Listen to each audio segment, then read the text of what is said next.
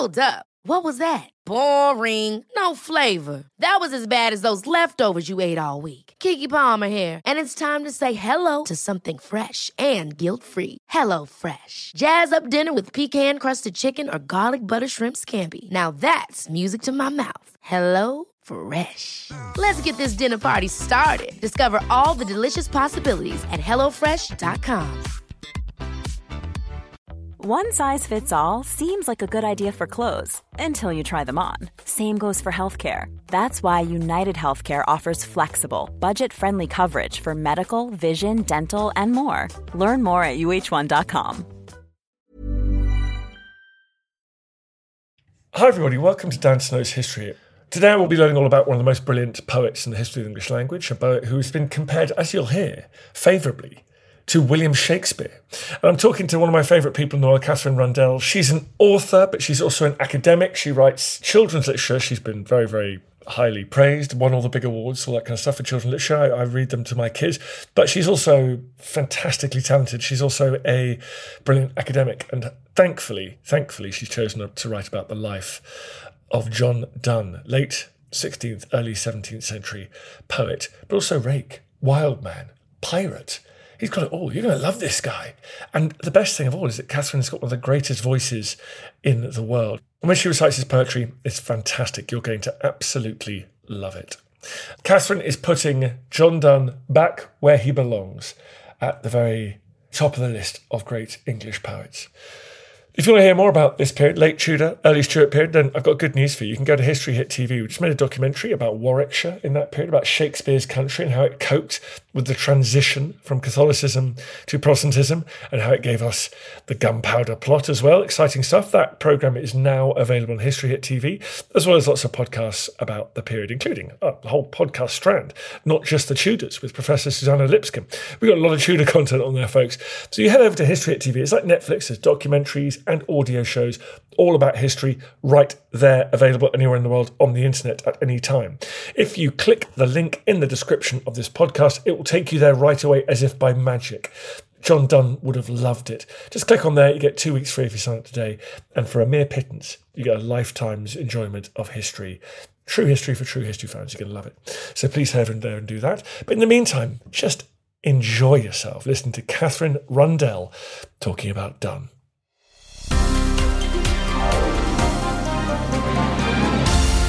Katherine, thank you very much for coming on the podcast. Thank you so much for having me. It's a delight.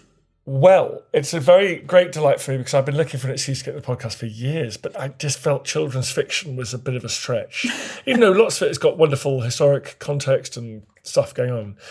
And I'm reading Rooftoppers for the third time to my children at the moment, third child, so thank you for all that. But then you presented me this unbelievable, fully grown-up book, and quite grown up, by the way. Very much not for my usual age range. I usually write for 9 to 12s. I would say this has a sort of 18 age certificate. A lot of plague, a lot of sex. I know, it's just a lot of killing and death and sex. It's great. I think we think about people like Donne and poets in their kind of literary context and not enough in the historical context and vice versa. It's so great to read about this man because many of us will know his poetry, but what a life. Why did you choose him? Well, I think for two reasons. One of them is that I have loved his poetry since I was much too young to understand just how edgy it was. I used to be paid 50p a poem when I was a child, and my mother used to pin it up to the bathroom wall where we brushed our teeth, and 50p for a John Donne poem, and I had very expensive taste in Puppy in My Pocket figurines. So it was partly that, but it's also partly that I think John Donne... I'm going to interrupt you there, Katherine. 50p to do what? To learn it? There's 50p to learn it by heart. Okay, interesting. Yeah. How many can you still remember? None of them all through. A lot of them halfway. Yeah, which now means you just can litter your conversation with sprinkles of great poetry. I mean, it's everyone thinks you're super clever if you do that. I have refrained from doing that. My friends have already put up with a lot of John Donne over the last decade. Okay, so you were learning him as a kid, and then when did you sort of re-engage with him? So he was the subject of my doctoral thesis, and it was in part because I think that there is nobody like him. I do think that he is the greatest poet of desire in the English language. There's a play called Wit by Margaret Ebenson in which she says, Donne makes Shakespeare look like a Hallmark greeting card. And although I think that's not completely fair, I think it is true that John Donne really acknowledged not just the heights and intensities of passion, but also the strangeness of it. If you think that John Donne was living at a time when we were still very much playing the kind of my lady is a perfect white dove game, John Donne absolutely refused to play that game. He exploded out of these traditions of the kind of rarefied female, and instead we get fleas and mythic sucking fish, and he compares women to America and to the world itself. And I think that he refused to make desire seem tidy and small and pretty. He knew it was a wild thing and therefore needed this slightly untamed poetry. Not something we usually associate with preachers these days. Yes, well, that's the thing, of course. John Donne himself went to great efforts to bifurcate himself into Jack Donne and Dr. Donne, to imply that there was the past and the present Donne, and that while there had once been a rake who had, gone off to be a soldier and had fought and stormed Cadiz, now there was a sort of measured, intensely intellectual Donne. But the argument of my book is that the bifurcation was never quite as absolute as that, and that the Jack Donne leaks all the way through his life into the Dr. Donne, and that you can find the poetry in the sermons once he was a very stately, well-dressed, heavily bearded Dean of St. Paul's. All right, Kate/Dr. Catherine, let's get into it. Let's talk about the young man. Let's talk about his life. It's so amazing, and you bring it alive so fantastically in your book. I loved it. He was Roman Catholic, which I think is so fascinating. And he born in 1572. Not a great time to be born Roman Catholic. Terrible time to be born a Roman Catholic. And not just living at a moment in which Catholic persecution was so strong, but living at a time when so many of his parents' generation would have known those who had died. And we generally say, although there's not great paperwork to back this up, that he probably was taken to see his great uncle hung, drawn and quartered. And it's certainly true that he saw people hanged for their religion. We know that as a child. And we also know that his mother, who was from a sort of upper middle class Catholic intelligentsia, her ancestor was Sir Thomas More, at one point she took him into the Tower of London to see his uncle when he was imprisoned, to sort of make the whole escapade look more familial and less as if she might be taking information or smuggling messages. So this little boy was taken, probably around the age of 12, we don't really know, sort of shivering into this dungeon to see what could happen if you were a Catholic. So he knew very vividly what it might be to follow a religion that was a dangerous one. As soon as he was old enough to do so, he didn't take the oath of supremacy, so he couldn't take part in lots of aspects of Tudor English life, including gladiation. Because was he a child prodigy, or did he just go to university very young because it was all a bit loose back then? It's very difficult to know. Most of the information we have about John Donne comes from the biography by Isaac Walton.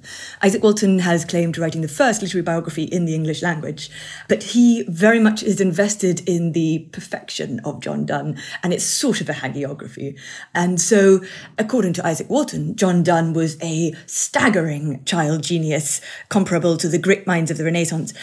But his little brother also enrolled at Oxford. They enrolled at 11 and 10, or rather at 11 and 12, and gave their ages as 1 year younger than they actually were, respectively, in order to avoid having to sign the oath. And so I think he was probably very brilliant because he turned out very brilliant. And so it's easy to believe that some of that will have been showing when he was a child. But whether or not he was a sort of absolute staggering wunderkind, we have no way of knowing. He was super hot. He grew up to be super hot. Super hot. That feels like it's important. I really think it is. I think it isn't insignificant that the greatest poet of desire was incredibly good looking and very invested in being good looking. If you look at the portraits that we have of him, there are several. The famous one is the Lothian portrait that a lot of people have seen with the big hat and the cherry red pout. Those are images of someone who is invested in image making. He dressed like the kind of cutting-edge melancholic man. And of course, as you know, in the Elizabethan period, the sumptuary regulations meant that you could only dress in certain cloth according to your class. So, for instance, you could only wear gold lace if you were the daughter of the youngest son of a baronet or up. You could only wear purple silk if you were an earl or up. And John Donne, when he was at the Inns of Court, was wearing clothes that were absolutely forbidden by students at the Inns of Court because he was one to slightly flout regulations. He knew that when you get dressed, you ask something of the world. And he was asking the world to see that he was someone who knew what he was about. What does he do, excluded from some of the more traditional things, jobs, lifestyles? What does he do? So first of all, he was a student at Oxford and then a student at the Inns of Court, where he studied law but had no intention at all of becoming a lawyer. A lot of very bright young men went at the time not to study law so much as to meet other people, to learn how to protect their land from lawyers, and to go around town looking extremely handsome and telling good jokes. But then a great tragedy befell him, and his little brother was found to be harbouring a priest at the age of 19 in his rooms. And you'd have to be very young to believe that you would be able to get away with that. It was, of course, illegal to be a Catholic priest at the time, and the penalty for it was death. You know, if you think of it, Donne was 21, and he was supposed to be protecting his little brother. And one day there was a raid on the chambers, and Henry, the little brother, under torture, gave away the priest and said that he was a priest and did shrive him. And so Henry was thrown into jail, and plague was racing through the jail at the time. And John Donne did not visit his little brother because perhaps he didn't know how urgent it was to do so. But within days, it was too late, and Henry died horribly and alone in jail. And it was very shortly after that that it seems as if, as far as we can tell, John Donne had had enough. And so he made the move to become instead I say pirate, that's being provocative, obviously a privateer, a legal pirate on the high seas going after the Spanish. And that was his, step back into the kind of swashbuckling element that he had previously been inhabiting. So his response is to actually take up arms for Elizabeth's state in a way, right? At arm's length, but certainly to steal Catholic treasure on the high seas. Exactly that. And of course, we don't know. John Donne famously converted from Catholicism to Protestantism. We don't know when, and we never will.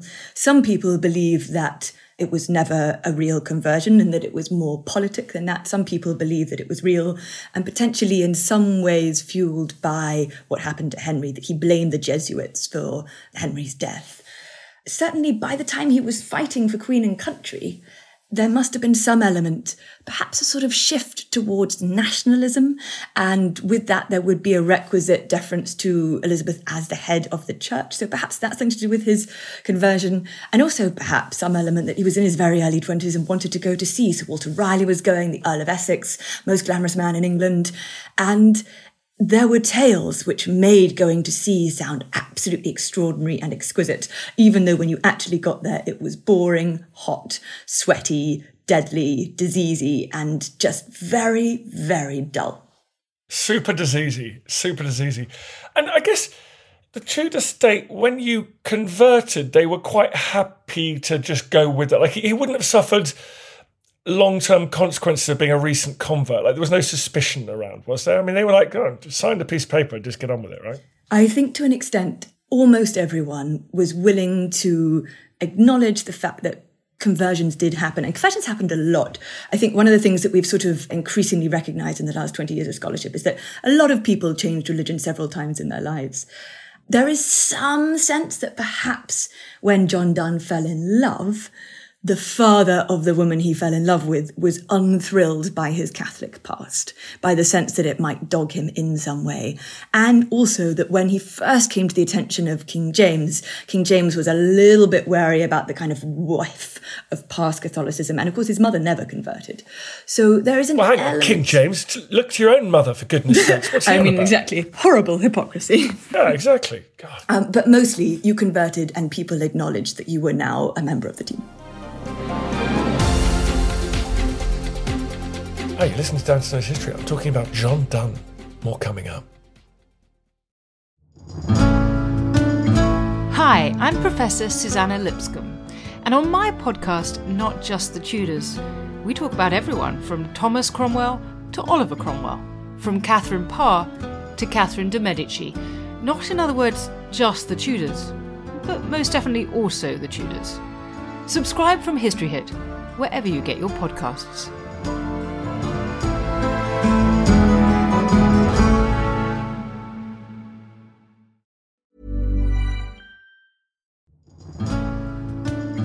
I'm Professor Susanna Lipscomb, and on Not Just the Tudors from History Hit, I'm looking for answers to the big questions about every aspect of life in the early modern period. Like, how did the memory of Anne Boleyn continue to influence the court of her daughter, Elizabeth I? How were fairies brought to life on the Elizabethan stage? And how did the arrival of male-only doctors threaten the lives of women? In other words, not just the Tudors, but most definitely also the Tudors. Twice a week, every week. Subscribe now and follow me on Not Just the Tudors from History Hit, wherever you get your podcasts. Planning for your next trip? Elevate your travel style with Quince. Quince has all the jet-setting essentials you'll want for your next getaway, like European linen, premium luggage options, buttery soft Italian leather bags, and so much more. And it's all priced at 50 to 80% less than similar brands. Plus, Quince only works with factories that use safe and ethical manufacturing practices. Pack your bags with high-quality essentials you'll be wearing for vacations to come with Quince. Go to quince.com/trip for free shipping and 365-day returns. Hold up. What was that? Boring. No flavor. That was as bad as those leftovers you ate all week. Keke Palmer here, and it's time to say hello to something fresh and guilt-free. Hello Fresh. Jazz up dinner with pecan-crusted chicken or garlic butter shrimp scampi. Now that's music to my mouth. Hello Fresh. Let's get this dinner party started. Discover all the delicious possibilities at HelloFresh.com.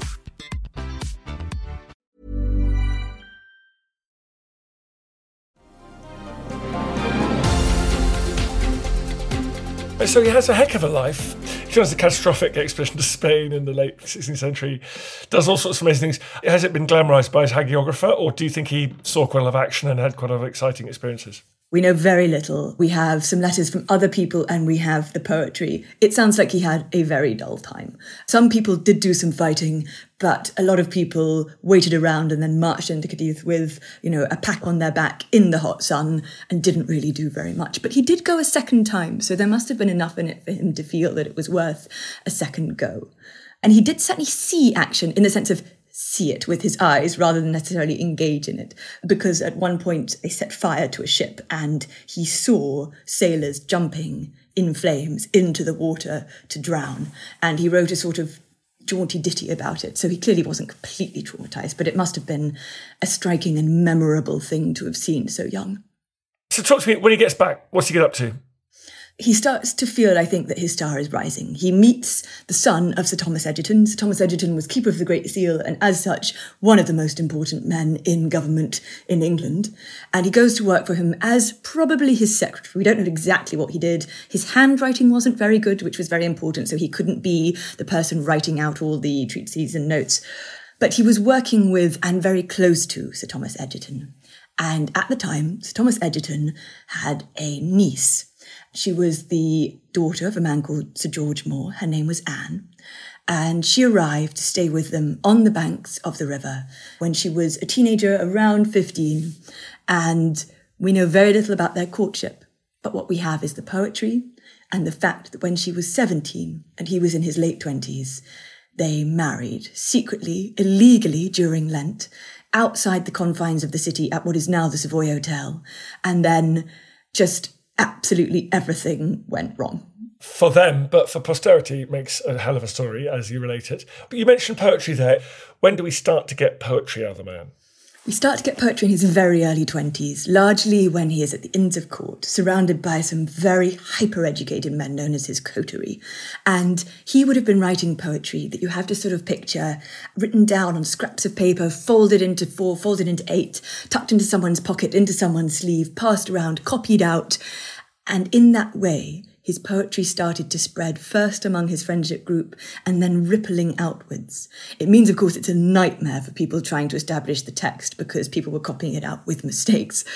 But a lot of that early verse is either this very brilliant, biting satire or the kind of rakish verse that we associate with him, like The Flea or Go and Catch a Falling Star, which is sort of anti-women verse.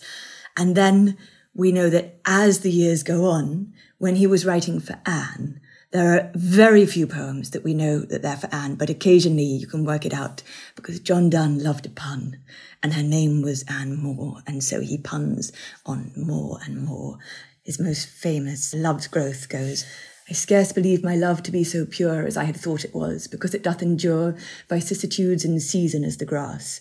Methinks I lied all winter when I swore my love was infinite, if spring maked it more. Which, of course, was just there for her.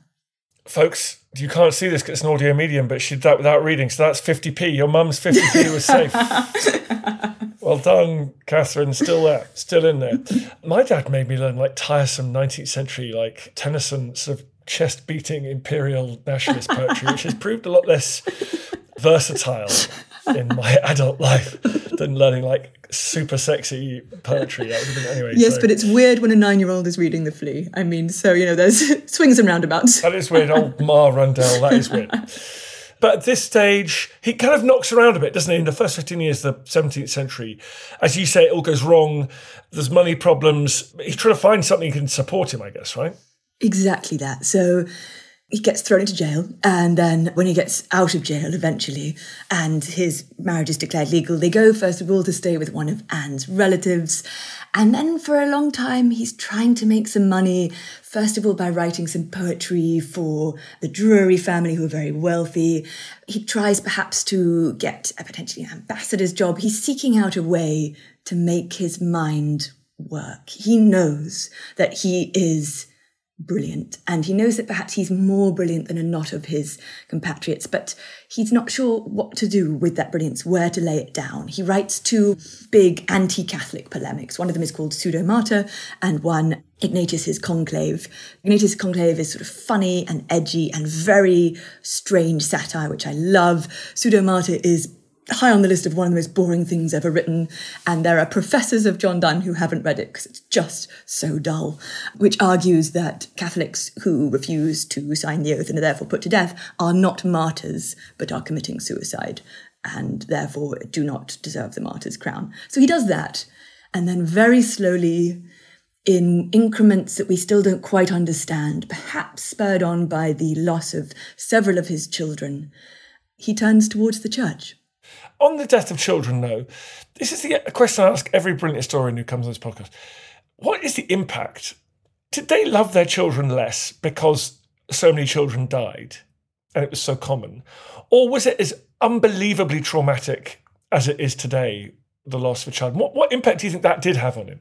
It's so hard to know, isn't it? I have a theory, but you could argue the opposite. My theory is that loss is a loss and a vacuum is a vacuum, and the horror was the horror, at least for Anne.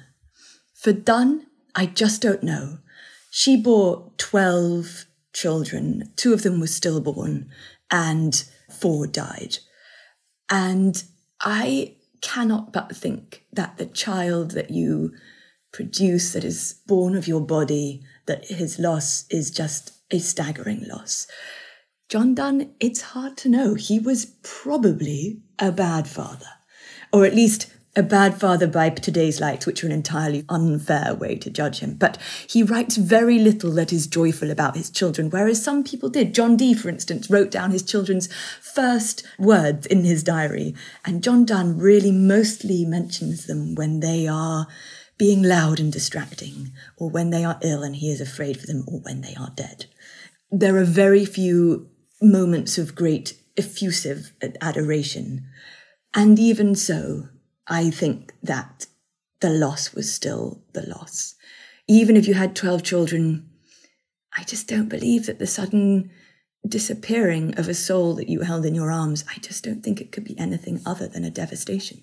What do you think? What's your theory? I agree with you. We do get little snatches, don't we, in diaries and letters in the past, when we think people must be so hardened to it. And then we do just get these little chinks of light opened up. And it makes you go, my God, they did feel exactly as we feel. And yet it's happening to them several times over. And it drives people to, as they described at the time, insanity, as we know. So I think you're right. But I would hate ever to be in a different camp to Catherine Rundell. So I'm very glad about that. So he eventually becomes a priest, and it's a very good one. But is his greatest poetry coming from his time of poverty and struggle? When's he most productive? So he ceases to be a poet pretty much, but he remains a spectacular writer. So he becomes a priest in 1615, and the Holy Sonnets could have been written at any point, either 1610 or way towards the end of his life, we're not sure. His poetry does sort of seep into his sermons, but Renaissance sermons are hard to suggest that people read on the tube. They tend to be about 2 hours long, and because people were coming with pen and paper wanting to write them down, they always involve a lot of repetition, saying the same thing over and over, often in 3 different ways. And so they're not easy reading, but they do have spectacular force and a kind of architecture of intelligence in them, which is pretty breathtaking. And then, of course, it was after he became a priest that he wrote some of his most famous, Ask Not for Whom the Bell Tolls and No Man is an Island. It was after he had turned to the church that he was writing these sort of meditations on a sense of humanity as deeply intertwined, this sense that it is only in each other that we will find our meaning, else there is no meaning to be found. And he is spectacularly successful. Your descriptions of his sermons are extraordinary. I just love that. Is it entertainment? What is sermonizing in this period? Exactly that. So it's so easy for us now to think of sermons as something that you sort of sit through, but people went on purpose. Of course, it was also mandated you had to go to church by the law, by the state, but sermons had everything in them. They had state propaganda, they had news from abroad, they had news of wars from abroad, they had information, they had teaching, occasionally they had jokes, they had a sense of the world still burgeoning. And if you were a person who couldn't really read that much or didn't have access to that much literature, sermons could go for a place for a taste of something large. And so people flocked to his sermons. Often he would preach outside St. Paul's. St. Paul's, of course, would have looked very different because the original St. Paul's burned in the fire of London. But some academics did an experiment because we have tales of thousands of people coming to hear him. So people tried to work out how on earth they would have been able to hear him. And the acoustics were such that at least 600 people closest to him, as long as he went slowly, the echo would have reached them. So his words were just reaching both those immediate people and the people who then went home and told the story of his sermon. They were blockbusting events, as my book opens with the story of one of the sermons he preached, which was so popular that 2 men were crushed almost to death in their bid to get close to him to hear his words. He was a rock star. It now feels to us so different to go from writing racy poetry to preaching the gospel. By saying he's a rock star, you're implying that transition was probably easier in that period. They weren't inconsistent with each other. I think they weren't. I mean, there was certainly some anxiety that he had. When he first started to think about taking orders, he tried to gather in his poetry, especially, we assume, the younger stuff, the more licentious stuff. This is a man who was writing, license my roving hands and let them go above, behind, before, between, below. And he tried to get them back, but of course by then he couldn't, because the sort of plastic nature of the way that poetry spread in the Renaissance, the way people were passing these letters on to their friends and saying, oh, copy this out and pass it on to Jane, meant that he had no control of his poetry. But it certainly didn't stop him being given one of the 4 most important ecclesiastical positions in the whole country. So I think there must have been either an element of ignorance or an element of forgiveness of the poetry. I assume a mixture of the two. Says a lot for the Stuart court, a bit more relaxed than some of the periods that followed. That's very nice. What about his death and sort of legacy? Where is John Donne at the moment? Where's his stock compared to other? You mentioned his comparison with Shakespeare earlier. Is Donne popular still? I think John Donne has never quite recovered the same position that he held. When he died, he wanted to be buried very quietly, and it was impossible. crowds flocked to his service. He was famous for having this quite macabre desire to die in the pulpit, to topple down as a sort of abrupt corpse upon the listeners below. And he didn't achieve that, but he did preach his final sermon, which is called Death's Duel, looking like a corpse. And he did also pose for his funeral monument, his final sculpture, in his winding sheet. He got someone to come and draw him, and then a life-size image of himself in the sheet he would be buried in. And then he propped it near the bed as a sort of charming memento mori, very personalised, sort of couture version. And as he died, he crossed his arms across his chest as if he had been laid out by an undertaker. And his final words are supposed to have been, "I were miserable if I might not die."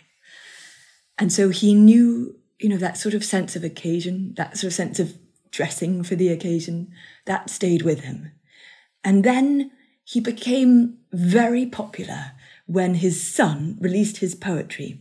His son, John Donne Jr., released the first edition a couple of years after his death, and it was blockbusting. It sold brilliantly well. We know from the number of books that we still have existing.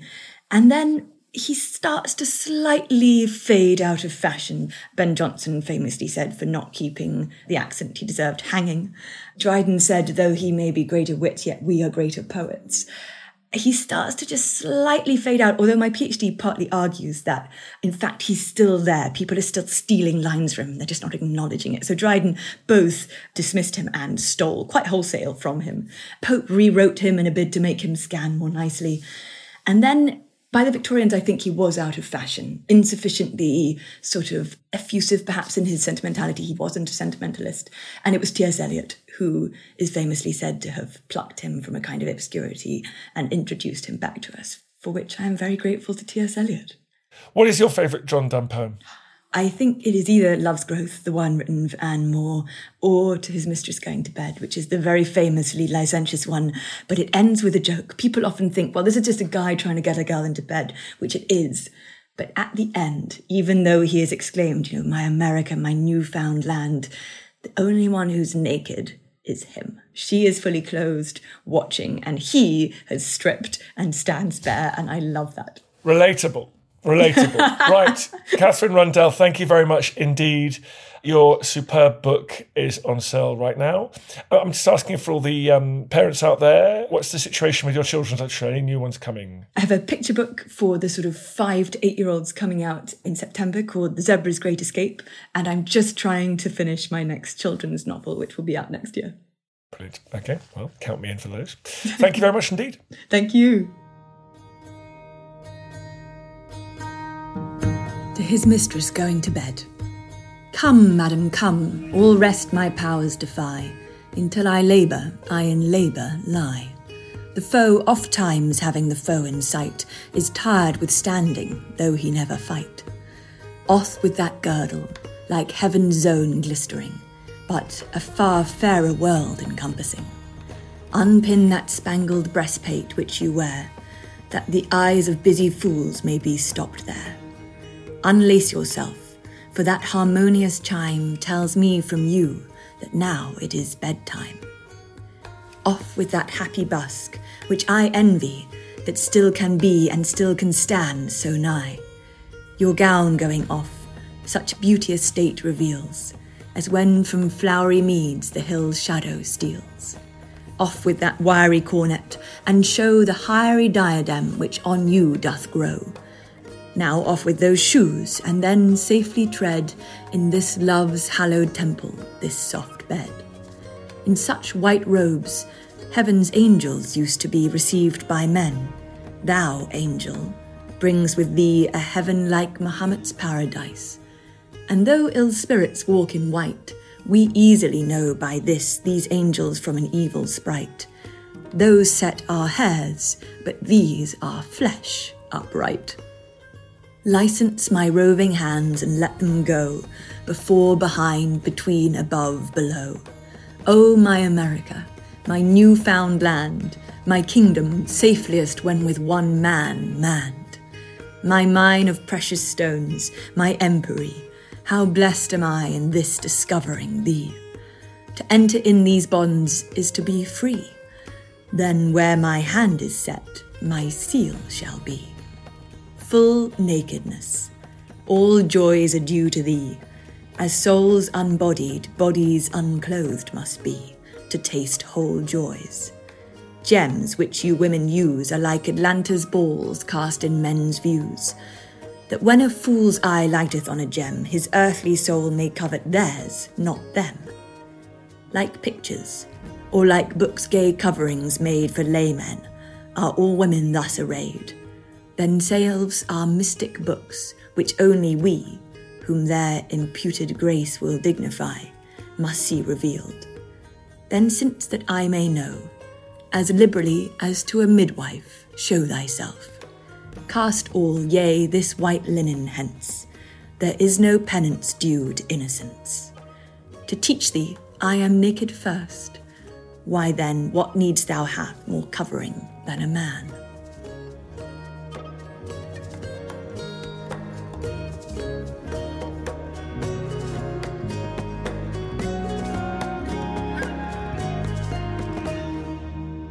Thanks, folks. You've made it into another episode. Congratulations. Well done, you. I hope you're not fast asleep. If you did fancy supporting everything we do here at History Hit, we'd love it if you would go and wherever you get these pods, give it a little rating, 5 stars or its equivalent. A review would be great. Thank you very much indeed. That really does make a huge difference. It's one of the funny things the algorithm loves to take into account. So please head over there and do that. It can seem like a small thing, but actually it's kind of a big deal for us. So I really appreciate it. See you next time.